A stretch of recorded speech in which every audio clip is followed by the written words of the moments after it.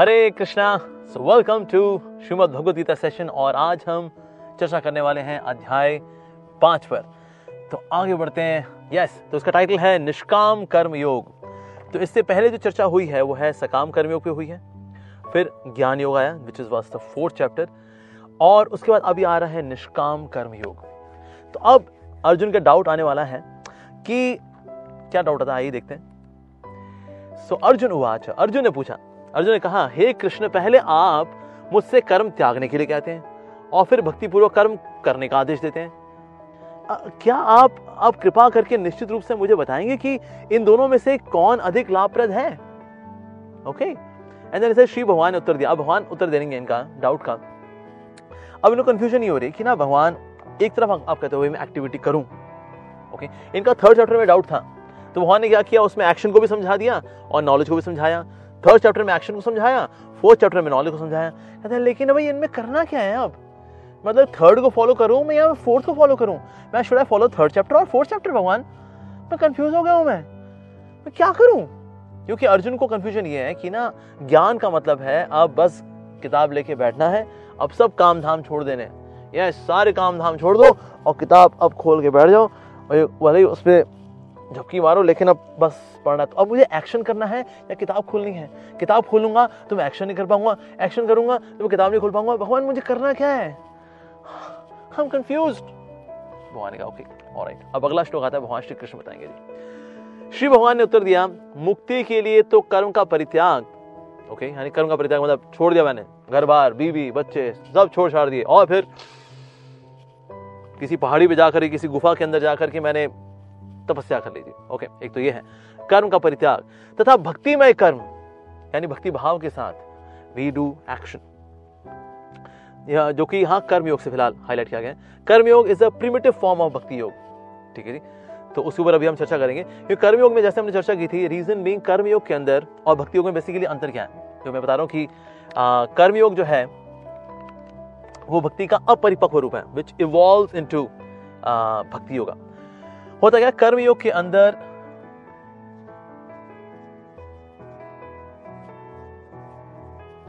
कर्म योग में व्यक्ति क्या करता है, फल तो देता है, फ्रूट्स तो देता है भगवान को, तो fruits of his action.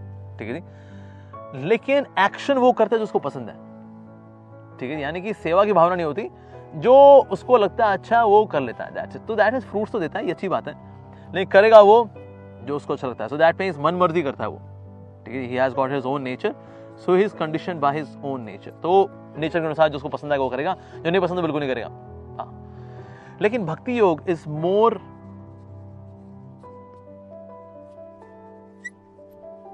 Is advanced version of karma yoga.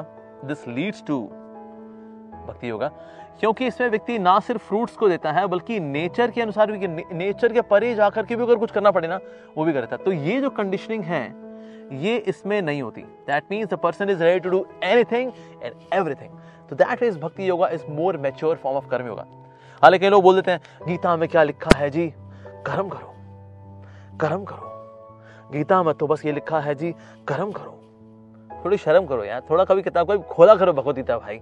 Bhagavad Gita के अंदर कर्म योग और भक्ति योग दोनों की चर्चा आ रही है, पर किस तरह से कर्म योग जो है वो इसमें फल देना शुरू करता है, लेकिन करेगा वो जो उसको पसंद है। Okay, so is condition by his own nature. और कुछ चीजें नहीं भी करता वो, भले ही भगवान की सेवा में कहता है ये हम नहीं कर सकते जी, प्लीज कम ऑन। नहीं, भक्ति योग में व्यक्ति हर प्रकार की सेवा करने को तैयार होता है, बिकॉज वो अपना नहीं सोचता, और साथ ही क्योंकि ज्यादा प्यूरिफाई हो चुका है वो, इसलिए वो करता है जिससे कि ना भगवान को खुशी मिलेगी। सो ये ज्यादा एडवांस वर्जन है एक्चुअली। तो 3rd चैप्टर के अंदर, तो 3rd चैप्टर के अंदर हमने ये जाना कि ना एक्शन हमें करना चाहिए। ओके, ठीक है, लेकिन उसमें फ्रूट से भी थोड़ी अटैचमेंट होती है। ठीक है, और नॉलेज इतनी होती नहीं है, तो नॉलेज नहीं होने की वजह से व्यक्ति करता रहता है, कुछ देता भी रहता है। That's 3rd chapter. लेकिन जब चैप्टर 4th में आए हम, यहाँ पर हमें मिला दिव्य ज्ञान, ट्रांसेंडेंटल नॉलेज। जब ये मिली तो यहाँ का जो कर्म योग था इट बिकेम निष्काम कर्म योग। Okay, so which is this chapter basically. So निष्काम कर्म योग, तो वो आया फिर chapter 5। So this plus this यानी कर्म योग, जिसमें सकाम कर्म योग था, प्लस ट्रांसेंडेंटल नॉलेज यानी दिव्य ज्ञान, जब ये दोनों मिले तो उससे फिर आया ये 5th chapter which is known as निष्काम कर्म योग।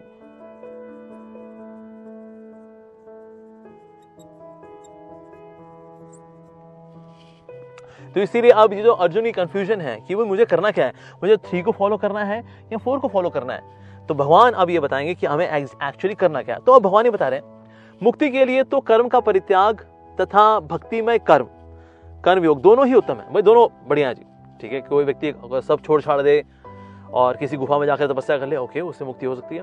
साथ ही भक्ति में एक्टिविटी अगर करे, ठीक है, यानी कि ये पद का फॉलो करें जिस पे भगवान चर्चा करेंगे अभी, दोनों ही अच्छे भाई।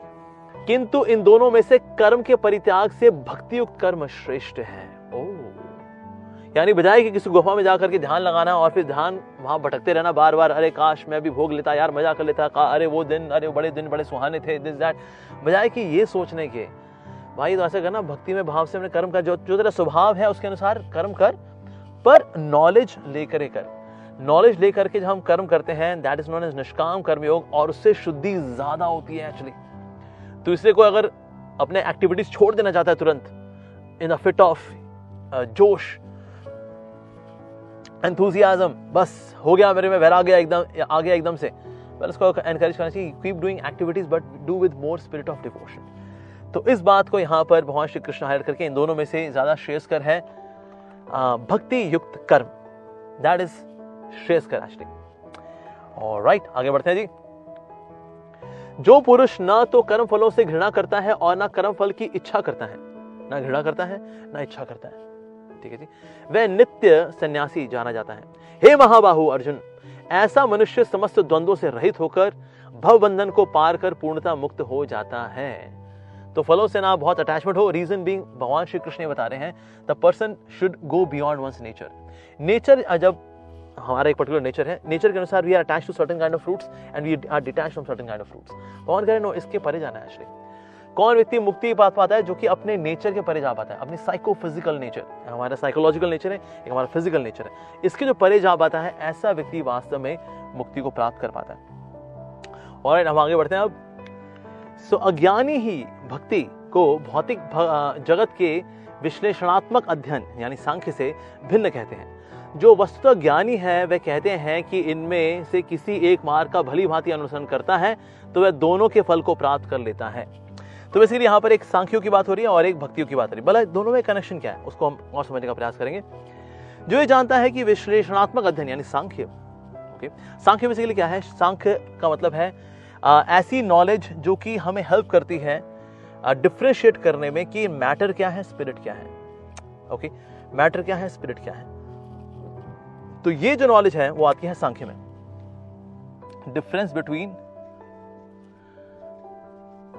Matter and spirit, okay. तो ये नॉलेज मिलती है हमें सांख्य से। So this is Sankhya. तो सांख्य योग से पता लग गया हमें, वेरी नाइस, पता लग गया जी मैटर ये है, स्पिरिट ये है, इसमें इन्वेस्ट किया सारी इन्वेस्टमेंट बेकार जाएगी, इसमें अगर मैंने इन्वेस्ट किया मेरी इन्वेस्टमेंट के बहुत से रिटर्न्स आएंगे, okay.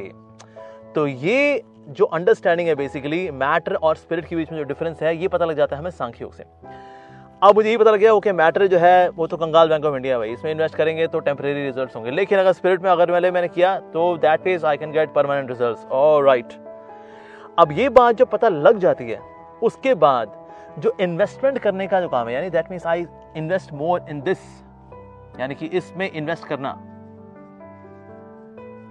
So activity of investing in spirit, यानी स्पिरिचुअल एक्टिविटी में हम जब लगते हैं, okay, we start investing in this part, knowing कि ठीक है ये भी थोड़ा सा करना है लेकिन अब मेन फोकस इस पे करना है, और फिर व्यक्ति एक्ट करता है इन दिस नॉलेज, उसको बोलते हैं भक्ति योग। तो इसमें बता रहे हैं अगर ना कोई एक को समझ लेगा ना, जान लेगा यार ये थ्योरी क्लियर हो गई, प्रैक्टिकल करना यानी कि इन्वेस्ट करना, दिस इज एक्चुअली भक्ति योगा।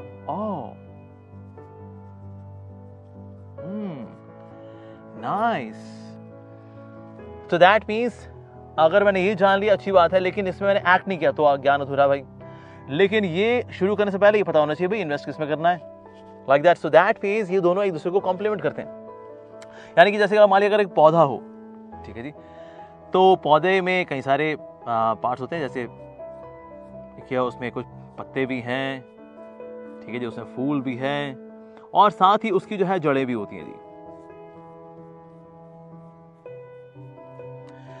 अब सांख्य बेसिकली क्या है, सांख्य ये बताता है सर जड़ें ये हैं, ठीक है जी, जड़ में पानी देना चाहिए, तो जड़ें ये हैं और जड़ में पानी देना चाहिए, इस नॉलेज को बोलते हैं सांख्य योग, ठीक है जी। अब मैं उसके बाद फिर एक्चुअली पानी लेकर के आया और फिर मैंने यहां पानी देना शुरू कर दिया जी। So the act of now giving the water on the roots basically, यहां आ गया। So that activity is known as bhakti yoga.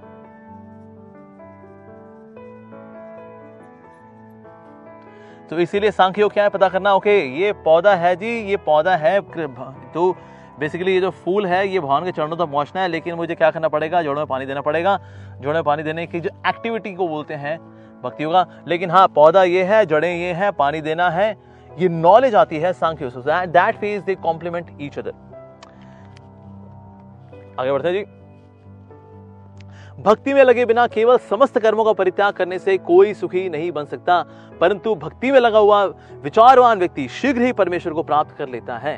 So that means अगर कोई इससे ये जान लेता कि ओके ये जड़ है, ये पौधा है, बस हो गया जी, दैट्स इट, आओ अब आराम करें, सिर्फ इतने से काम नहीं चलेगा जी। सो परमेश्वर को प्राप्त करने के लिए भक्ति में लगना पड़ेगा। और उस व्यक्ति को बोला क्या गया है, दैट पर्सन इज विचारवान व्यक्ति। यस, जो भक्ति भाव से कर्म करता है, जो विशुद्ध आत्मा है, ठीक है, जो भक्ति भाव से कर्म करता है, जो विशुद्ध आत्मा है और अपने मन तथा इंद्रियों को वश में रखता है, वह सबों को प्रिय है और सभी लोग उसे प्रिय होते हैं। ऐसा व्यक्ति कर्म करता हुआ भी कभी नहीं बंधता।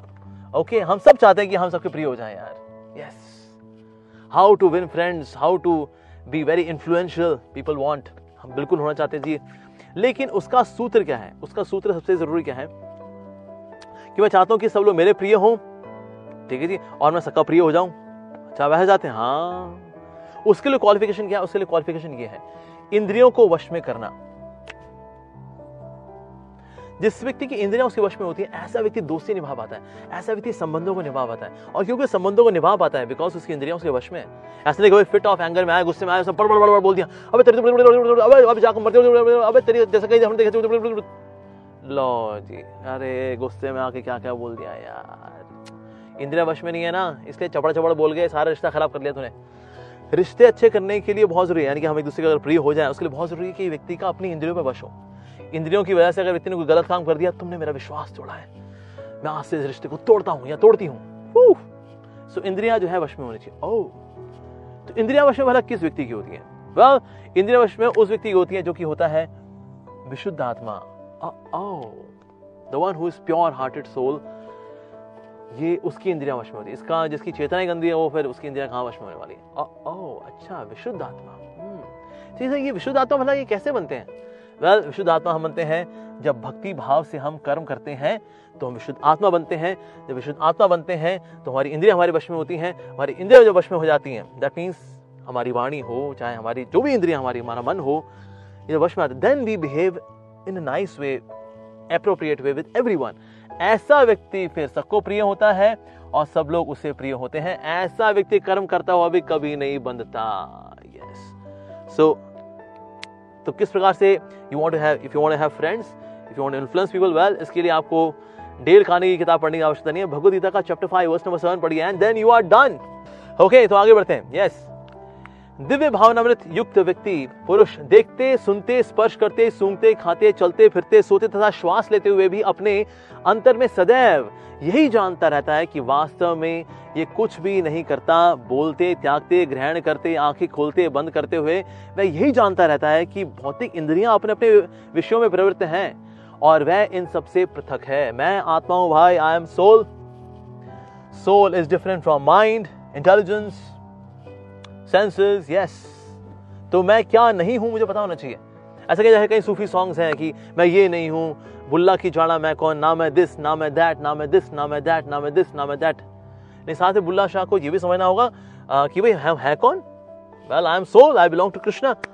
तो इसीलिए उसकी इंद्रियां हैं अपने अपने विषयों में लगी रहती हैं। हाँ, जो कान है वो सुनने में लगे हुए हैं, जो नाक है वो सूंघने में लगी हुई है, जो जीवा है वो चखने में लगी हुई है। ओके, ये सब लगे हुए हैं, लेकिन आत्मा ये सबसे पृथक है। यस, इससे कभी अगर आपको बहुत एंजाइटी हो, जस्ट फॉलो दिस वर्ड्स। आप बहुत चिंता में, हाँ, मेरा मन बहुत चिंता में, मैं चिंता में नहीं हूं। आज मेरा अहंकार बहुत दुखी है, आज इज्जत नहीं मिली ना भैया, आज गए थे तो इज्जत नहीं मिली, तो इसीलिए मेरा अहंकार आज बहुत दुखी है। मैं दुखी नहीं हूँ, बिकॉज मैं तो सोल हूँ, मैं तो आत्मा हूँ, आई am sachchidananda atma, I am soul, I belong to Krishna, yes, मैं दुखी नहीं हूँ, लेकिन हाँ मेरा अहंकार जो है ना आज बहुत दुखी है, उसको सम्मान नहीं मिला, आज लोगों ने जय जयकार नहीं बोली, किसी ने गुड मॉर्निंग में गुड मॉर्निंग नहीं बोला, रोज बोलता है यार, आज नहीं बोला, हाँ मेरा अहंकार दुखी है आज। मेरा मन है, today my mind is quite lusty, मैं तो लस्टी नहीं हूँ, लेकिन हाँ मेरा मन है आज, today it is quite lusty, या So in this way we should differentiate ourselves, we should separate ourselves from the activities of the senses, knowing that कि हाँ ये प्रवृत्ति है, मुंह खा ही रहा है, या भूख लगेगी तो खाएंगे of course, लेकिन ये सोचना बस मैं identify with my senses, तो भाई दिक्कत हो जाएगी। So इसलिए this particular verse is very important that way, to know that I'm not the senses, I'm not the mind, I'm not intelligence, I'm not ego, I'm soul। अगला श्लोक आता है, जो व्यक्ति कर्म फलों को परमेश्वर को समर्पित करके आसक्ति रहित होकर अपना कर्म करता है, वह पाप कर्मों से उसी प्रकार अप्रभावित रहता है जिस प्रकार कमल पत्र में से अस्पृश्य है। अब देखिए बहुत अच्छा ये एग्जांपल दिया भगवान ने एग्जांपल दिया कि ना लोटस है, लोटस जिस प्रकार से होता कीचड़ में, लोटस जो होता है वो होता तो कीचड़ में, तो भले ही वो कीचड़ में हो लेकिन फिर भी वो कीचड़ का नहीं होता, भले उसके आसपास कीचड़ है, यस, भले उसके आसपास बहुत कीचड़ हो। So lotus is in the mud but not of the mud but above the mud. होता क्या है, इसके जो लोटस लीफ होती है इसमें ना वैक्स कवरिंग होती है। अब बिकॉज उसमें वैक्स कवरिंग होती है तो इसीलिए भले ही जल आता है, उस पर आता भी है, लेकिन ना उसको छूता नहीं है, बिकॉज इज वैक्स कवरिंग, वो इंसुलेटेड होता है। तो इसीलिए कमल जो है वो होता तो पानी में है या फिर होता तो मिट्टी में है, लेकिन मिट्टी का नहीं होता, मिट्टी के ऊपर होता है। तो ऐसा जो भगवान का भक्त होता है, the one who is transcendentally situated, ऐसा व्यक्ति होता तो संसार में है, so mud is compare to samsara, वैसे ठीक है जी, samsara can be compare to mud, लेकिन जो भक्त होता है वो कमल के समान होता है। तो भले ही भक्त मटेरियल वर्ल्ड में हो, the devotee is there in the material world but not materially but above the material world. जिस तरह से कमल जो है it is in the mud but not of the mud but above the mud, similarly the devotee is in the material world but not of the material world but above the material. Reason नहीं, उसके पास insulation होती है। Insulation किसकी है? उसके पास insulation होती है, जिस तरह से इस पत्ते के ऊपर होती है, ऑफ कृष्णा कॉन्शियसनेस। कृष्ण भक्ति की वैक्स कवरिंग की वजह से ये पानी या मड इसको अफेक्ट नहीं कर पाता। सो बहुत ही सुंदर एनालॉजी दी भगवान ने, किस प्रकार से कमल पत्र जल से अस्पृश्य रहता है या मड से अस्पृश्य रहता है। ओके, अगला श्लोक आता है, योगी जन आसक्ति रहित होकर के शरीर, मन, बुद्धि तथा इंद्रियों के द्वारा भी केवल शुद्धि के लिए कर्म करते हैं। अब कोई जैसे, बिकॉज लॉर्ड सेड कि ओके इंद्रियों में नहीं लगना, ओके, लेकिन इंद्रियों बेसिकली लगाना कहाँ है? बिकॉज फर्स्ट था कि ना जो व्यक्ति इंद्रियों को पूरा विड्रॉ कर लेता है, भगवान ने कहा वेल ये तो इतना अच्छा नहीं है। जो इंद्रियों को बल्कि को एक्टिवेट करता है, उनमें एंगेज होता है भक्ति भाव के साथ, ऐसा व्यक्ति जो है उसको जल्दी मुक्ति मिलती है, और ये जो व्यक्ति है ही इज बेटर एक्चुअली। अच्छा, तो इंद्रियां लेकिन उसकी करती क्या है? हमने ये तो आपने तो बता दिया, भक्ति भाव से कर्म करता है, तो उसकी इंद्रियां करती क्या है? वेल, उसका शरीर हो, मन हो, बुद्धि हो, इंद्रियां हो, ये इस तरह से एक्ट कराता है उनको, as if I just want to purify my self, that's it. अगर कुछ को खाना भी है, खाएंगे तो जी प्रसाद खाएंगे, हाँ, देखेंगे भगवान के विग्रह को देखेंगे जी, छुएंगे तो भगवान के से संबंधित जो आर्टिकल्स हैं उनको छुएंगे, यस। सो दैट फेज इंद्रियों को लगाता है इस तरह से है, मन को इस तरह से लगाता है कि इससे शुद्धि हो, लगाना है जी, बिल्कुल इंद्रियों को लगाना है। भगवान ने इंद्रियां दी हैं तो फिर इनको डिस्ट्रॉय थोड़ी कर देंगे हम, इसका इस्तेमाल करना है।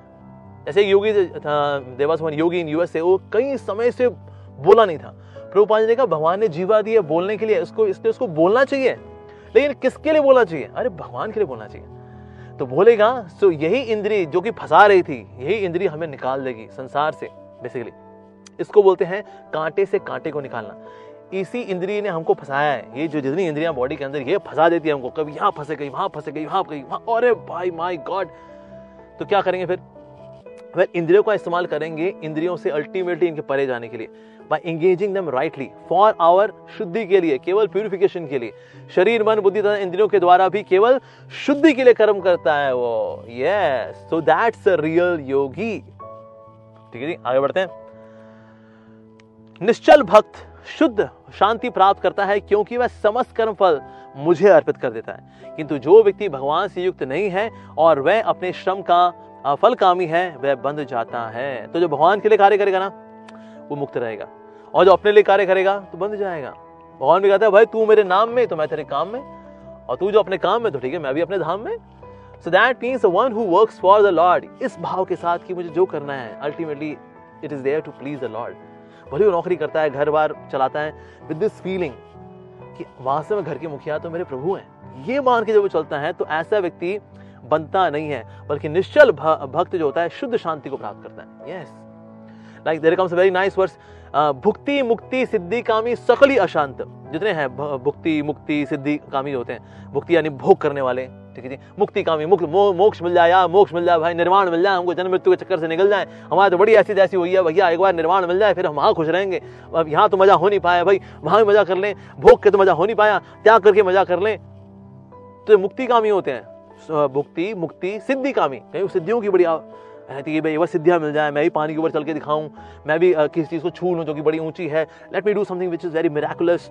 सिद्धि कामी सकली अशांत, कृष्ण भक्त निष्काम अतएव शांत। क्योंकि कृष्ण भक्त होता है निष्काम होता है, उसको अपने लिए कुछ चाहिए नहीं, so he is happy, that's the way devotees.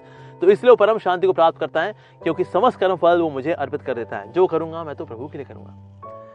Shri Prabhupada जब यूएसए में थे तो वहां पर प्रभुपाद जी का इट इज नाउ 1966, तो भक्तों को पता नहीं कि ना गुरु की व्यास पूजा कैसे मनाई जाती है। तो इसलिए प्रभुपाद जी उन्होंने एक केक तैयार किया और जैसे कि वेस्ट में करते हैं उस प्रकार से सेलिब्रेट कर रहे थे कि प्रभुपाद जी को बुलाया। जैसे प्रभुपाद जी अंदर आए, सारी लाइट्स ऑन की गई, सबने बोला happy birthday to you, happy birthday to you, happy birthday to swami ji, happy birthday to you.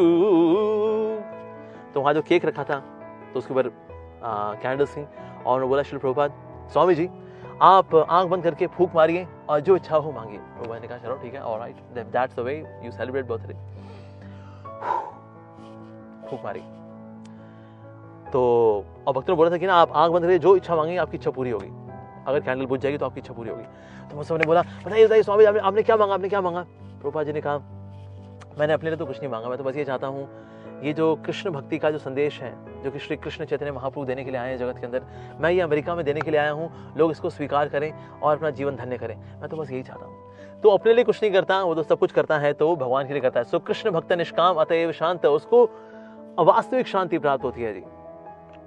Okay, जब देहधारी जीवात्मा अपनी प्रकृति को वश में कर लेता है और मन से समस्त कर्मों का परित्याग कर देता है तो वह तो किसे करता है?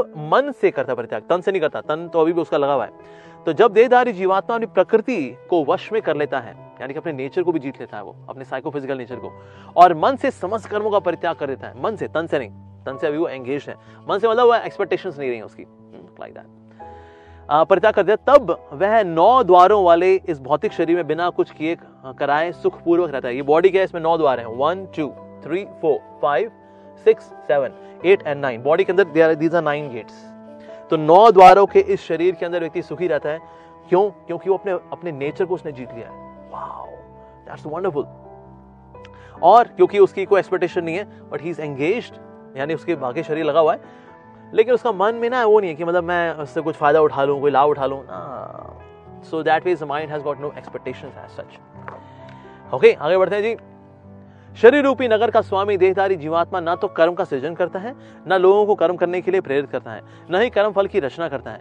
वह सबको प्रकृति के गुणों द्वारा, ये सब तो प्रकृति के गुणों द्वारा ही किया जाता है। So you know that actually दुनिया के अंदर क्या एक्टिव है? Well, the modes of material nature, प्रकृति 3 गुण जिसमें आते हैं goodness, passion and ignorance.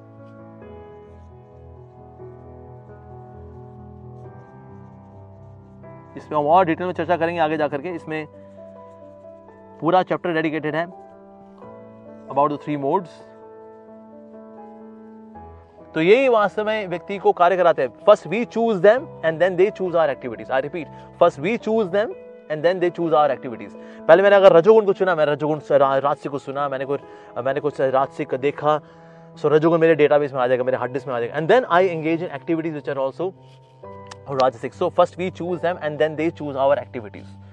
Okay, so that phase, they are the ones which are active. परमेश्वर न तो किसी के पापों को ग्रहण करता है न पुण्यों को, किंतु सारे देहधारी जीव उस अज्ञान के कारण मोहग्रस्त रहते हैं जो उनके वास्तविक ज्ञान को आच्छादित किए रहता है। सो इग्नोरेंस जो क्या करती है, वो नॉलेज को कवर कर लेती है। ठीक है, तो भगवान यहाँ पर एनालिसिस दे रहे हैं कि एक्चुअली व्यक्ति सही से काम क्यों नहीं कर पाता, बिकॉज तो नॉलेज जो होती है it is covered by ignorance. पर लेकिन जब निष्काम कर्मियों में लगता है तो होता क्या है, जो कवरिंग है उसके ऊपर आसपास जो इग्नोरेंस की, ये इग्नोरेंस की कवरिंग जो है ये हट जाती है। So knowledge now comes to the surface. Okay, आगे बढ़ते हैं। किंतु जब कोई उस ज्ञान से प्रबुद्ध होता है जिससे अविद्या का विनाश होता है, तो उसके ज्ञान से सब कुछ उसी तरह प्रकट हो जाता है जैसे दिन में सूर्य से सारी वस्तुएं प्रकाशित हो जाती हैं। सो दिव्य ज्ञान में होता क्या है, इट्स लाइक लाइट, सनलाइट होती है। जैसे सनलाइट आई तो सब कुछ एज इट इज नजर आता है, ओह वाह। लेकिन अगर रोशनी अगर ना हो, सूरज की रोशनी नहीं है, एकदम धुत अंधकार है, तो क्या नजर आएगा, सब कुछ काला काला नजर आएगा। ट्रक क्या है, काला है। अच्छा, बंदा क्या है, काला है। अच्छा, साइकिल क्या है, काली है। अच्छा, वॉशिंग मशीन क्या है, काली है। सब कुछ क्या है, काला है। तो सब कुछ काला काला नजर आता है। All is one, advaita. तो इसलिए जो अद्वैतवादी है, जो कि मानता सब कुछ एक है, यानी कि उसके जीवन में ज्ञान का प्रकाश नहीं है, इसलिए सब कुछ एक मानता है। Everything is one, one one one one one, everything is one. जय श्री कृष्ण चैतन्य महाप्रभु जब छोटे थे एज निमाई पंडित, तो उनकी माता शची माता, उनके लिए उन्होंने संदेश बनाया। पर निमाई जो है जाकर किसी मिट्टी के ढेरे बैठ गए और वहां पर मिट्टी के जो कसौले होते हैं उसको तोड़ करके वो खा रहे थे, मिट्टी खा रहे थे। सो शची माता हुई श्री यशोदा मैया, शची माता ने आके बोला, अरे निमाई ये तुम क्या कर रहे हो, मैंने तुम्हारे लिए संदेश बनाया और तुम संदेश खाने के बजाय तुम ये क्या खा रहे हो, मिट्टी खा रहे हो। तो तब निमाई ने ही स्पोक द अद्वैत सिद्धांत। उन्होंने कहा देखो सब कुछ एक ही है, चाहे संदेश हो या मिट्टी हो, सब कुछ एक ही तो है, एवरीथिंग इज वन। तो शची माता ने कहा कि तुमको ये आलतू फालतू सिद्धांत किसने समझा दिया तुमको निमाई। भले ही मिट्टी भी देखा जाए मिट्टी एक है, लेकिन मिट्टी के भी दो रूप होते हैं। एक तो मिट्टी का ढेला हो, उसमें पानी डालो तो पानी बह जाएगा यहाँ वहां, लेकिन वही मिट्टी जब मटके के रूप में आती है तो वही मिट्टी अब पानी को ठहरा पाती है। तो इसीलिए भले ही सब कुछ मिट्टी हो, लेकिन फिर भी उसमें अंतर भी होता है। तो इसीलिए अगर आप मिट्टी खाओगे तो आपका स्वास्थ्य खराब हो जाएगा, लेकिन अगर आप संदेश खाओगे तो आपका स्वास्थ्य अच्छा होगा। सो भले ही सब कुछ भगवान की शक्ति का ही विस्तार है इस दुनिया के अंदर, लेकिन फिर भी उसके अंदर अंतर है। तो इसलिए अद्वैत में क्या होता है, व्यक्ति अद्वैत में सब कुछ एक ही मानता है, everything is one, advaitavad one. प्रकृति और भगवान एक, प्रकृति और जीव एक, जीव और भगवान एक, एक एक और बस एक, अद्वैत। तो ये कब होता है, जब अंधकार होता है। अंधकार में एवरीथिंग इज वन। साइकिल हो, मोटरसाइकिल हो, बंदा हो, परिंदा हो, क्या है, सब है ब्लैक। पर जैसे ही भक्ति भाव से भरे हुए दिव्य ज्ञान की सूर्य की रोशनी आती है तो हम देख पाते हैं, अरे नहीं यार, सब कुछ ब्लैक नहीं भाई, ये ट्रक का अपना रूप है, साइकिल का अपना रूप है, बंदे का अपना रूप है, बंदी का अपना रूप है, हर एक का अपना रूप है। एवरीवन इज, ओ सब अलग अलग हैं, सब एक नहीं है। सो इसीलिए सारी वस्तुएं प्रकाशित हो जाती हैं। Everything has got their own position. जब दिव्य ज्ञान, भक्तिमय दिव्य ज्ञान का प्रकाश होता है तो। लेकिन अद्वैत कब आता है, वेल अद्वैत की अंडरस्टैंडिंग तब आती है when I see everything as one. One का एवरीथिंग इज वन बिकॉज यहां भी भक्ति भाव के दिव्य ज्ञान का सूरज निकला ही नहीं। That is why. आगे बढ़ते हैं जी। जब मनुष्य की बुद्धि, मन, श्रद्धा तथा शरण सब कुछ भगवान में स्थिर हो जाते हैं, तभी वह पूर्ण ज्ञान द्वारा समस्त कल्मश से शुद्ध होता है और मुक्ति के पथ पर अग्रसर होता है। जब मनुष्य की बुद्धि, मन, श्रद्धा और शरण अगर ये भगवान में स्थिर नहीं हुए जी, ठीक है, अगर स्थिर हो जाएंगे तो उसका परिणाम होगा, उसका परिणाम ये होगा जब person would be situated in knowledge, पूर्ण ज्ञान। और पूर्ण ज्ञान अच्छा, पूर्ण ज्ञान से पहले क्या होता है जी, पूर्ण ज्ञान मेरे को मिल गया तो उससे क्या होगा फिर, वेल उसके बाद फिर आपके समस्त कल्मश से आप शुद्ध हो जाओगे जी। तो पहले पूर्ण ज्ञान आता है, फिर समस्त कल्मश हट जाते हैं। यस, ठीक है जी। सो पूर्ण ज्ञान प्राप्त होगा, उससे समस्त कल्मश दूर हो जाएंगे और उससे फिर क्या होगा, then the person can be liberated, यानी कि मुक्ति के पथ पे ऐसा व्यक्ति अग्रसर हो जाता है। तो पहले व्यक्ति को क्या चाहिए होगा, पूर्ण ज्ञान। लेकिन पूर्ण ज्ञान कैसे प्राप्त होता है, जब व्यक्ति का मन, बुद्धि यानी कि intelligence, mind, faith and refuge, that means sharan, ये किसमें स्थिर हो गए हैं, भगवान में, निराकार में नहीं, भगवान में जब स्थिर हो जाते हैं, then the person can have liberation, actually one becomes absolutely bindas। Alright, तो हम आगे बढ़ते हैं। अब विनम्र साधु पुरुष अपने वास्तविक ज्ञान के कारण एक विद्वान तथा विनीत ब्राह्मण, गाय, हाथी, कुत्ता तथा चंडाल को समान दृष्टि से देखता है। समान दृष्टि से देखता है। ब्राह्मण हो, गाय हो, हाथी हो, कुत्ता हो, विद्वान हो, चंडाल हो, सेम ही है जी, सब सेम ही है। पर नहीं यार, अलग अलग होते हैं। ब्राह्मण अलग होता है, गाय अलग होती है, हाथी अलग होता है। तो उसे अगर पूछेंगे हाथी को दिखाएं तो वो क्या करेगा? ये कुत्ता है, तब एक ही है। नहीं, इसका मतलब ये नहीं है। बेसिकली वो यहाँ पर क्या देख पाता है? That everyone is actually a spirit soul. अपने कर्मों के अनुसार हो सकता है कोई व्यक्ति ब्राह्मण बने, अपने कर्मों के अनुसार हो सकता है कोई व्यक्ति कोई गाय बने या हाथी बने या कुत्ता बने, लेकिन सबके अंदर क्या है? There is soul, spirit soul. और क्योंकि सब में सोल ही है, okay, and soul is connected to super soul, that means Krishna यानी परमात्मा। ठीक है जी, सुपर सोल से आ रही है सोल। तो जब ये अंडरस्टैंडिंग आती है, फिर मैं जब किसी को भी देखूंगा, चाहे मैं कुत्ते को देखूं, चाहे मैं हाथी को देखूं, चाहे गाय को देखूं, लेकिन उसके अंदर है कौन? आत्मा। हाथी के अंदर क्या है? आत्मा। गाय के अंदर क्या है? आत्मा। चंडाल के अंदर क्या है? आत्मा। ब्राह्मण में क्या है? आत्मा। इस तरह से हम देख पाते हैं। Okay, then we are able. तो इसको बोलते हैं समदृष्टि संभाव। इसका ये समदृष्टि संभाव का मतलब ये नहीं कि अब उससे जब पूछे कुत्ता क्या कहेगा? ये हाथी है। अच्छा, हाथी क्या है? तो कहते चंडाल है। चंडाल क्या है? तो ब्राह्मण है। ऐसे नहीं वो अंधा हो जाता है। No no, he has God vision. पर अब वो सबको स्पिरिचुअल लेवल पे देख पाता है। आपने स्लोगन सुना होगा, हिंदू, मुस्लिम, सिख, ईसाई आपस में है भाई भाई, लेकिन आज तक भाई भाई नहीं बन पाए लोग, कभी नहीं। क्यों? क्योंकि भाई भाई तब होंगे when there is common fatherhood, right? Common fatherhood का मतलब होता है सुपर सोल, राइट? जब तक कॉमन फादरहुड की बात नहीं आएगी ना, तब तक सोल 1, सोल 2, सोल 3, सोल 4 ये आपस में लड़ते ही रहेंगे। बिकॉज भाई, अरे भाई आप लोग भाई भाई हो। कहता कैसे भाई भाई भाई, ऐसे कैसे भाई भाई? सर, जब तक कॉमन फादरहुड की बात नहीं करेंगे, हु इज एक्चुअली कृष्णा, जब तक कॉमन फादरहुड की बात नहीं आएगी, तब तक ब्रदरहुड की बात आ ही नहीं सकती। तो हिंदू, मुस्लिम, सिख, ईसाई आपस में है भाई भाई भाई भाई होने से, बिकॉज कॉमन फादरहुड की चर्चा होती ही नहीं, तो इससे भाई भाई बन नहीं पाते। सिर्फ स्लोगन ही रह जाता है ये हिंदी चीनी भाई भाई, हिंदी और चीनी आते भाई भाई नहीं हो पाए। क्यों? क्योंकि उनमें कॉमन फादरहुड की चर्चा होती ही नहीं, तो बस स्लोगन रह जाता है ताकि भाई शायद भाईचारा बढ़ जाएगा, लेकिन भाईचारा नहीं बढ़ेगा जी। सोल 1, सोल 3, सोल 4 ये लड़ते भिड़ते रहेंगे, बिकॉज फादरहुड जो है ना, उसके बारे में चर्चा ही नहीं हुई जी। तो इसीलिए हम समदृष्टि लेकर के आएंगे टुवर्ड सोल 1, सोल 3, सोल 4, चाहे वो चंडाल हो, चाहे वो ब्राह्मण हो, चाहे चंडाल हो या हाथी हो या कुत्ता हो, व्हाटएवर। अगर हम देख पाएंगे they have common fatherhood and all of them are souls. Yes, that's the way we can develop sambhav towards everyone. No partiality, no partiality. तो आज चलिए चल भी, अगर जैसे कोई बोलते भी आज के कि स्त्रियों को समान अधिकार मिलना चाहिए, स्त्रियां इंफीरियर है क्या, ये सुपीरियर है क्या, ये जेंडर इक्वालिटी, दिस दैट, ये होगा नहीं। Reason being I see everyone as soul. Woman is actually a soul, man is also a soul. That is now samdrishti sambhav, like that. Alright, तो बढ़ते हैं हम अगले श्लोक की ओर।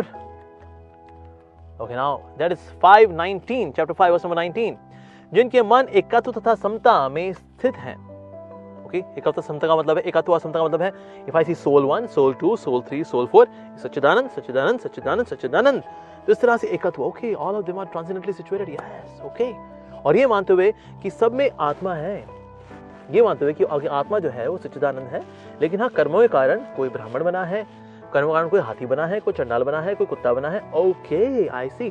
लेकिन सबकी आइडेंटिटी क्या है? सोल 1, सोल 2, सोल 3, ये सब सोल है। ओह, जब ऐसा व्यक्ति जब ये सोच पाता है, तो बेसिकली जिन्होंने जन्म और मृत्यु के बंधनों को पहले ही जीत लिया है वास्तव में, जो कि इस बात से देख पाता है, यानी सोल के लेवल पे सबको देख पाता है, तो तब जो व्यक्ति है, now he is situated in transcendence and, और लिखा है वे ब्रह्म के समान निर्दोष है। मतलब बेसिकली ऐसा व्यक्ति जो कि देख पा रहा है, ऐसा व्यक्ति क्या है? He is nirdosh, he is as pure as Brahman, not that he enters into Brahman and he becomes nirakar, ऐसा नहीं है।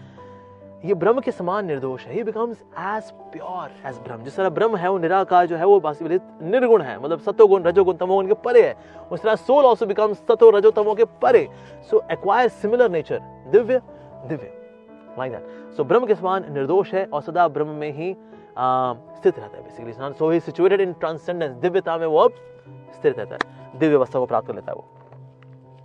ऑलराइट, आगे बढ़ते हैं जी। सो जो ना तो प्रिय वस्तु को पाकर के हर्षित होता है, कोई प्रिय वस्तु उसकी मिल गई, मान लो किसी को पसंद है जी राजमा चावल बहुत पसंद है, कड़ी चावल बहुत पसंद है, छोले भटूरे बहुत पसंद है, आ गया, okay thank you, so kind of you, grateful to you. और अप्रिय वस्तु को पाकर विचलित नहीं होता जी वो, ठीक है। कुछ अप्रिय वस्तु आ गई, प्रमोशन इस बार हुई आपकी, नहीं इस बार प्रमोशन नहीं हुई, ठीक है, नहीं हुई, कोई बात नहीं, at least in my life the lord is there, बस काफी है मेरे लिए। अच्छा गर्लफ्रेंड छोड़ के भाग गए, अच्छा ओके ठीक है, उसको कोई और पसंद होगा, दैट्स ओके, अच्छा ओके। अब मैंने सुना आपका पति बहुत सनकी है, हाँ जी अब है, अब क्या कर सकते हैं, it's my karma, that's fine. अप्रिय वस्तु को पा करके व्यक्ति दुखी भी नहीं होता, प्रिय वस्तु आए उसमें बहुत ज्यादा वो भी होता है, यस मैन रॉकिंग वाओ, नहीं ये भी नहीं करता, ओके। अच्छा इसका मतलब क्या है, दैट मींस ऐसा व्यक्ति हो चुका है स्थिर बुद्धि, the person has become now stable in one's intelligence, स्थिर बुद्धि हो गया। अच्छा स्थिर बुद्धि हो गया, इसका मतलब क्या है, नाउ द पर्सन बिकम्स मोह रहित, अब उसमें कोई मोह नहीं रह जाता। अच्छा मोह रहित, ये भला कैसे हो पाता है, मोह रहित हो गया कोई व्यक्ति, वेल क्योंकि ना वो भगवत विद्या लेनी शुरू कर दी ना उसने, इसीलिए। ओह अच्छा, जो ऐसा हो जाता है बेसिकली उसके साथ क्या होता है, जो भगवत विद्या को जानने वाला है वह पहले से ही ब्रह्म में स्थित है। ऐसे व्यक्तियों को क्या मानना चाहिए, this person is situated in transcendence, कि भाई इस व्यक्ति के पास क्या है, भगवत विद्या है इसके पास, भगवान की भक्ति की विद्या है इसके पास, वाओ। और उसकी वजह से क्या है, ये मोह रहित है, उसकी वजह से क्या है, ये स्थिर बुद्धि है। और क्योंकि स्थिर बुद्धि है ना, इसलिए कोई प्रिय वस्तु आए उसको लेके बहुत पगलैट नहीं होता, अप्रिय वस्तु आए तो उससे बहुत दुखी नहीं होता, अरे यार विचलित नहीं होता, हाँ क्या मैं ना। तो ऐसा व्यक्ति जो है वास्तव में दिव्यता में स्थित हो पाता है। पर इसका अगर रूट कॉज क्या है, वेल इसका रूट कॉज है दिव्यता, जो भगवत विद्या है that comes in his life, और इस वजह से वो लाइफ में स्टेबल आता है, उसकी बुद्धि स्थिर हो जाती है एंड ही बिकम्स मोह रहित। ओके अगला श्लोक है, ऐसा मुक्त पुरुष भौतिक इंद्रिय सुख की ओर आकृष्ट नहीं होता, अपितु सदैव समाधि में रह करके अपने अंदर में आनंद का अनुभव करता है। ओके तो ऐसे व्यक्ति इंद्रिय सुख की ओर आकृष्ट नहीं होता। अब यार इंद्रिय सुख की ओर आकृष्ट ना हो यार, ये तो इंद्रिय सुख को कौन झेल सकता है यार उसको, मतलब who can say no to the temptations and attractions, या ओके।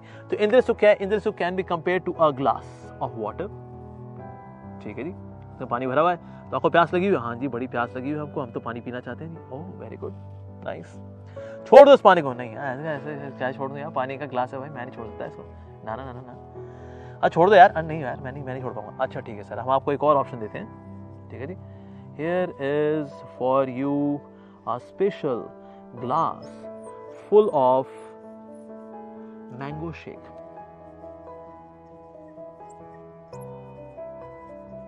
ये क्या है, पानी। सर आप छोड़ दोगे, कहता है क्यों नहीं जी, रखिए आप इस पानी को, हमको आप क्या दे रहे हैं, मैंगो शेक।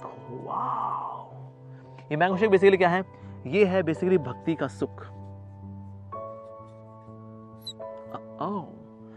जब भक्ति का सुख जब जीवन में आता है तो वाटर यानी कि जो संसार में आईटी यानी कि इंद्रिय तृप्ति, IT also means information technology, पर पूरी दुनिया किस में है, आईटी इंडस्ट्री में, ओह दैट्स इंद्रिय तृप्ति, ठीक है जी, इंद्रिय तृप्ति, ठीक है, दैट्स आईटी इंडस्ट्री। तो बोले तो इंद्रिय तृप्ति छोड़ दे भाई, नहीं यार मैं नहीं छोड़ पाऊंगा यार इंद्रिय तृप्ति। अच्छा ठीक है, अगर मैं तेरे को मैंगो शेक दूं, अरे फिर इसको छोड़ देंगे हम। तो इसीलिए मटेरियलिस्टिक प्लेजर्स को छोड़ पाना भला कैसे पॉसिबल बात है, when there is higher taste. जिस तरह पानी ग्लास छोड़ पाना इजी है मेरे लिए, मैंने इसको पकड़ा हुआ था, मैंने नहीं छोड़ पा रहा जी, ये आया तो बेसिकली ये detachment, it comes because of attachment, because I am attached to mango shake, मैं मैंगो शेक से अटैच हूं ना, इसीलिए इससे डिटैचमेंट होगी। सो मटेरियलिस्टिक लाइफ से डिटैचमेंट होना और भगवान से अटैचमेंट होना, दे हैपन साइमल्टेनियसली। लेकिन पहले क्या आएगा, attachment to this, attachment to bhakti. तो ये जीवन में आना बहुत जरूरी है, then we can say no to IT. तो तब इसको बोलेंगे ना और इसको बोलेंगे हाँ, yes. So detachment to the material world and attachment to Krishna consciousness happen simultaneously, लेकिन पहले आएगी attachment, yes, and then the person is yes absolutely bindas. Okay, सदा समाधि में रह करके अंतर में आनंद का अनुभव करता है। इस प्रकार स्वरूप सिद्ध व्यक्ति परब्रह्म में एकाग्रचित होने के कारण असीम सुख भोगता है। कितना सुख, असीम सुख। भक्ति का सुख क्या है, इज इनफाइनाइट, ये कुछ भी नहीं है, मतलब ये मतलब चिल्लड़बाजी है और कुछ नहीं। इंद्रिय तृप्ति का सुख कुछ भी नहीं है। This is infinite pleasure. Actually pleasure में भी there are various levels of pleasure. जैसे फॉर एग्जांपल जो सबसे जो लो क्लास सुख है वो है इंद्रिय तृप्ति का सुख। इससे ऊपर का जो सुख है बेसिकली वो है निराकार ब्रह्म का सुख। That means impersonal liberation. जो इम्पर्सनल का जो सुख है, इम्पर्सनल ब्लिस, ये भाई बहुत ऊंची, इंद्रिय तृप्ति से तो बहुत ऊंची है। लेकिन इससे भी करोड़ों गुना ऊपर जो सुख है वो है भक्ति का सुख, bhakti bliss. This is infinite times much more than any other kind of sense gratification. अरे तो इसलिए जो सबसे कम समझदार लोग होते हैं वो इससे लगते हैं। और that is what is given in the next verse of the Bhagavad Gita. यही संस्पर्शता भोगा दुख योनि एवते। एक्चुअली इंद्रिय तृप्ति है ना, इसके दुख मतलब इसके कोर में पता है क्या है? दुख, दुख योनि एवते। ये दुखों की योनि में फेंक देती है इंद्रिय तृप्ति हमको। इंद्रिय भोग जो पूरी दुनिया इसके पीछे भाग रही है ना, वाह मजा करना है यार, हमको मजा करना, मजा। सर दुख योनि एवते जो कि भौतिक इंद्रियों के संसर्ग से उत्पन्न होता है।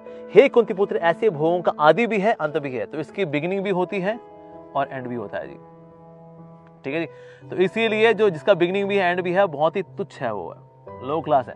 समझदार व्यक्ति इसमें रमता नहीं है। बुद्धिमान मनुष्य दुख के कारणों में भाग नहीं लेता जो कि भौतिक इंद्रियों के संसर्ग से उत्पन्न हुए हैं। हे कुंती पुत्र, ऐसे भोगों का आदि भी है और अंत भी है, अतः चतुर व्यक्ति इनमें आनंद नहीं लेता। कहते ये समझी में से आप साधु लोग हैं, आपके जीवन में इंद्रिय तृप्ति तो है नहीं बेचारे, आप एम्बिशियस नहीं है।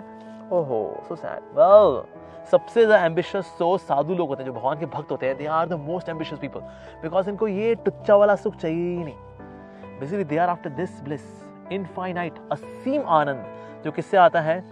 निस्वार्थ भाव से भक्ति करके प्राप्त होता है वास्तव में। So that means the devotees are the most ambitious people. Yes, okay, तो हम आगे बढ़ते हैं। यदि इस शरीर को त्यागने से पूर्व कोई मनुष्य इंद्रियों के वेग को सहन करना तथा इच्छा एवं क्रोध के वेग को रोकने में समर्थ होता है तो वह इस संसार में सुखी रह सकता है। ओह वाव, मतलब संसार में सुखी रहने के लिए मुझे क्या करना पड़ेगा? वेल मुझे इच्छा और क्रोध के वेग को, इनको सहन करना पड़ेगा। ओह, तो एक है इच्छा,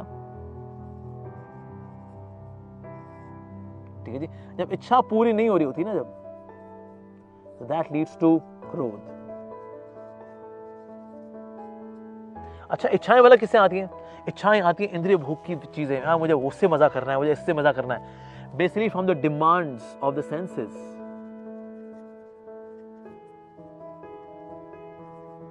उससे आई इच्छा, मुझे ये इच्छा पूरी करनी, वो इच्छा पूरी। तो बेसिकली इच्छाएं कहां से आ रही हैं? इंद्रियों का सुख पूरा करना है। सर जब पूरा नहीं हो पाएगा तो क्या आएगा फिर? क्रोध। और क्रोधी व्यक्ति क्या है? व्यक्ति के ना मतलब चेतना ही ठाई हो जाती है एकदम। तो इसीलिए अगर किसी ने ये इच्छा और क्रोध की डुअलिटी को पार कर लिया है, और क्योंकि ना डिमांड्स ऑफ सेंसेस को सहन कर लेता है, that person can be happy. वो सुखी रह सकता है जगत के अंदर। वाह, अच्छा, तो ये है secret basically. So how can you be happy? By not gratifying the senses. We can be happy by tolerating the urges of senses. Yes, तो क्योंकि इच्छाएं जो है कहीं पूरी तो होने नहीं, इंद्रियों की इंद्रियां बोले बस बस बस हो गया जी, हो गया, बहुत हो गया, बहुत हो गया, बस अब हमें जीवन में कुछ नहीं चाहिए। ऐसा कभी नहीं आने वाला, ऐसा टाइम कभी नहीं आता जी। ओके, आगे बढ़ते हैं। तो जो अंतःकरण में सुख का अनुभव करता है, because in his inner consciousness is relishing the mango shake of bhakti, अंदर ही रमण करता है, जो कर्मठ है और अंतःकरण में ही रमण करता है तथा जिसका लक्ष्य अंतर्मुखी है।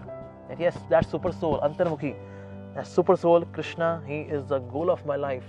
अंतर्मुखी है, वह सचमुच पूर्ण योगी है, वह पर ब्रह्म में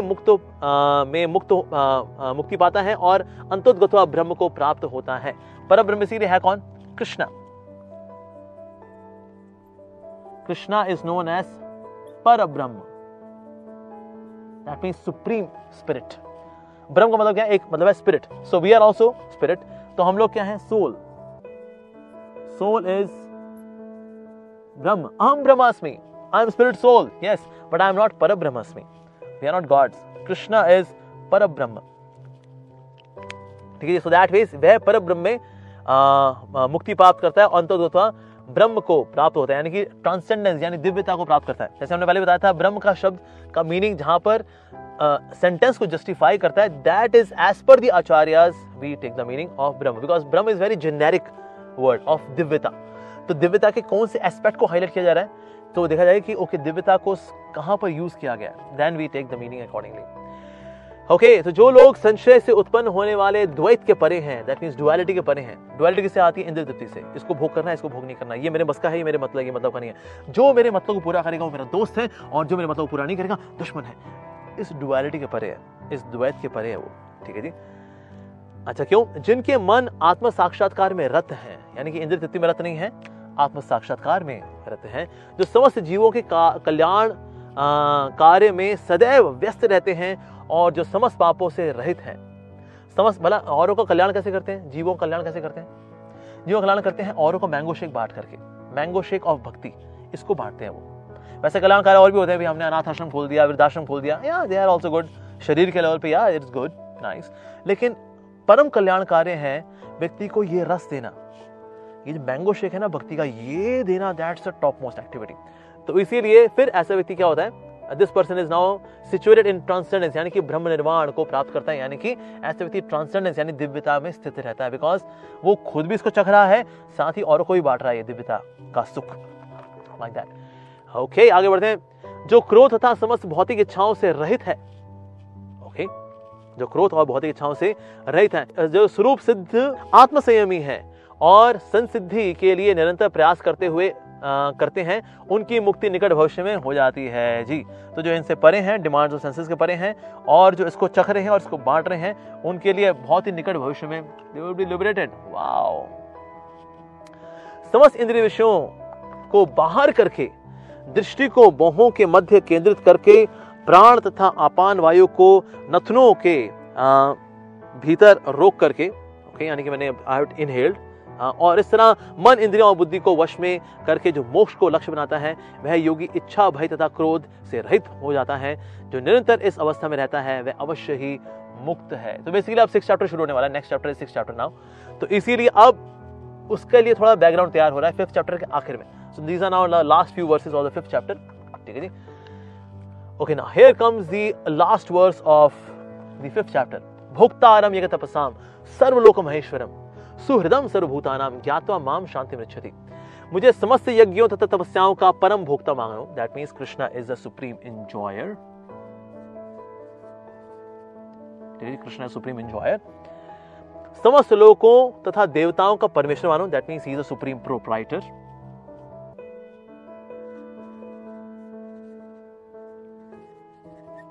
क्योंकि सारे देवी देवता भी इनके अंडर में आते हैं, सारे लोक भी इनके अंडर में आते हैं, सारा पैसा भी इनका है। Basically he is the ultimate proprietor. Yes. और जीवों का उपकारी तथा एवं हितैषी जान करके सुहृदम सर्वभूतानाम, सर्वभूतानाम मतलब सभी जीवों का, ऐसा नहीं सिर्फ मनुष्य का नहीं, सभी जीवों का, सिर्फ इंडियंस का नहीं, सभी जीवों, सिर्फ हिंदुओं का नहीं, सभी जीवों का, सर्वभूतानाम। ठीक है, जो ये जानता है कि मैं सबका सुहृद हूं। So Krishna is the supreme enjoyer and the supreme proprietor, and he is also the suhridam. He is the topmost well-wisher. अब ये सुहृदम शब्द है ना, ये बड़ा इंपॉर्टेंट है एक्चुअली जो दोस्ती होती है तो उसके भी कई सारे शब्द होते हैं। जैसे फॉर एग्जाम्पल एक शब्द है मित्र, एक है सखा, एक है बंधु। अरे तुम्हारे बंधु हो रे। लेकिन जो सबसे ज्यादा निकटतम होता है, तेरे दिल की बात मैं जानूं, उसको बोलते हैं सुहृद। That means the person is very close to the heart. Krishna ये नहीं कह रहे कि ना मैं सबको मित्र हूं या सिर्फ सखा हूं या बंधु हूं। The best of the friend is सुहृद, जो कि दिल की बात जानता है, सुहृद। So Krishna is सुहृदम, that means he is the topmost well-wisher. तो जो ये जानता है that Krishna is topmost well-wisher and he is ultimately the enjoyer. He is the proprietor. जब मैंने एंजॉय करने का प्रयास किया, I wanted to be enjoyer, उतना मेरी बहुत पिटाई हुई यार। मैं सोचा मैं किसी के साथ मजा करूंगा, I'll be happy। अरे उसी ने मेरा खून चूस के मेरा ऐसी तैसी कर दी। प्रोप्राइटर, अरे मेरे कभी क्या कुछ जो आता है वो चला भी जाता है भाई, ये इतना। That means ये ultimately Krishna is enjoyer and he is the proprietor. अच्छा, तेरा रिश्ता क्या है भाई उनके साथ फिर? Well, he is my topmost well wisher. जो ये बात जानता है ठीक है, जो ये तीनों बातों को स्वीकार करता है, ऐसे व्यक्ति के जीवन में होगा क्या भला? ऐसे व्यक्ति के जीवन में क्या होगा? ज्ञात्वा माम, जो ये जानता है कि मैं I am the well wisher, I am the enjoyer and I am the proprietor of entire creation and I am well wisher of everyone, सर्व भूतानाम। इसका रिजल्ट होगा that you would be peaceful. Yes, so here is the peace formula. क्या peace formula? Well, peace formula comes in chapter 5 verse number 29. Then one who knows that Krishna is the enjoyer, Krishna is the proprietor, Krishna is my well wisher, जो ये बात जानता है, ऐसे व्यक्ति को शांति मृच्छति, ऐसा व्यक्ति जो है भौतिक दुखों से शांति प्राप्त करता है, लाइक दैट। तो इसीलिए अगर आप शांति प्राप्त करना चाहते हैं, well here comes a peace formula. अगर आप चाहते हैं इसका उल्टा करेंगे ना, आपकी सारी पीस खत्म हो जाएगी। अगर आप भगवान को नहीं मानते कि भगवान का क्या रोल है हमारे जीवन में जी, हैं, I am the enjoyer, I am the provider, तो आप तो आ जाएगा peaceless formula. In case you want to be really happy, well, that's the way actually. So ये था 5th chapter. Thank you all very much. Hare Krishna Krishna Krishna Hare Hare, Hare Ram Ram Ram Hare Hare. Thank you. All right, so dear listeners, for a systematic course on spirituality, you can register. Yes, the name of the course is Spirituality for Modern Age, SMA. तो इसके लिए आप जा सकते हैं इस website पे, इसका लिंक नीचे डिस्क्रिप्शन बॉक्स में दिया गया है, www.revivingvalues.com, और वहां पर जाकर आप रजिस्टर कर सकते हैं। पैसा कितना? Absolutely free. और हर एक सेशन के साथ होगा एक Q&A, तो सेशन प्लस Q&A पर वीक आपके लिए होगा। सो सेशन होंगे, उसके बाद then you can send your questions and then we would answer them, और आप उन सेशंस को बाद में भी सुन सकते हैं। अगर आप उस वक्त अवेलेबल नहीं हो पाए, that's understood, that's absolutely okay, उसको बाद में भी आप सुन सकते हैं। So please go and register for Spirituality for Modern Age, revivingvalues.com. Registration is absolutely free. Hare Krishna. So see you there.